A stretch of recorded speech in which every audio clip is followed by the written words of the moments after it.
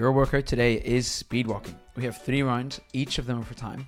2 wall walks, 12 calorie row, 3 wall walks, 12 calorie row, and 4 wall walks. We go every 10 minutes. Wall walks and rowing. This seems like, on paper, an okay workout. Yeah, I think it will be. Oh, really? I think it won't be too bad. Yeah, I think it'll be really good for us. I think it'll move the game forward, but I don't think it's gonna make us suffer. Not the way Tuesday did. No, not the way Wednesday did. I think this is going to be a different category.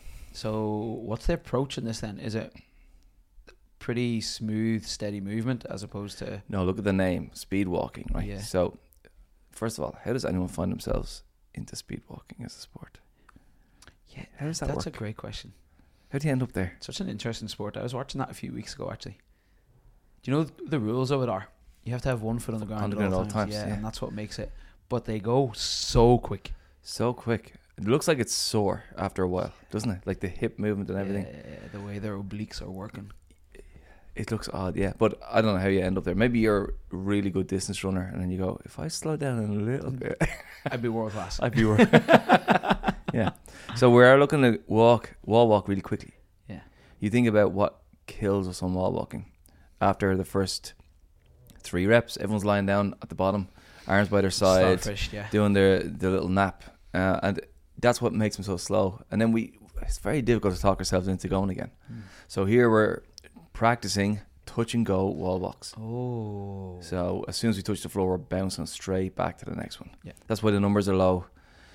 The calorie row was there to just add some fatigue to see can we, with high heart rate, stay fast. The numbers are getting bigger as well every round. That touch and go element is really cool. I like that. That'd be a fun one to coach as well. It's like getting the chest to the floor and trying to get the feet moving again quickly. It's just like a burpee. Yeah. If you think about it like that. It's just like that. As soon as the chest touches, it peels back up and then your hips go and then you're walking again.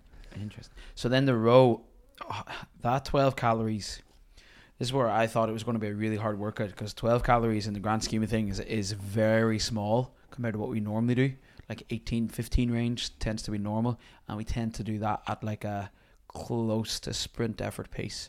So is this, I'm struggling to say the words here because you're giving me the look. Is it like an slightly active recovery while still fatiguing the system? No, let's heap the fatigue onto the system. Right. Because look, we only have 3 rounds. It's only 2, 3, 4 wall walks. Yeah.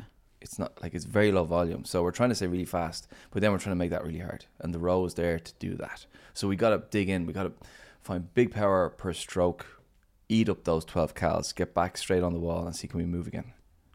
I'm trying to work out the math here. There's 9. Is it 9? 4 plus 3. And 3 rounds. It's 27 total. So this would help build a little bit of confidence building in towards 21.1 at the end of the quarter. Which finishes with 21 reps at the end. Exactly. So you know if you can do those 4 touch and go in the last round, you could maybe convince yourself into doing sets of 3 or 4 come the 21s again. Yeah, and if you're talking, if you like wall walks, if you think you're pretty good at them, there is an RX Plus where we go 4, 4, and then 4 handstand walks. Ooh. So that's just another challenge if you'd like to make it more difficult. But either way, I think the numbers are so low, but it gets deceptively difficult. What we're trying to say here is you should be able to do 4 unbroken fast. Yeah. Now, can you do them when you're out of breath, breathing hard, and shoulders are a bit fatigued? If we do that over and over, we'll come away with... I just think our shoulders will get better conditioned. We'll get more confidence in the movement. And... what goes missing with wall walks is the benefits of connecting the arms to the torso, to the hips, to the feet. It's the body connection that we get. It's not just shoulder burn. That's where we feel it. Yeah. But it's the whole body strength, the whole body coordination that we get a lot of benefit.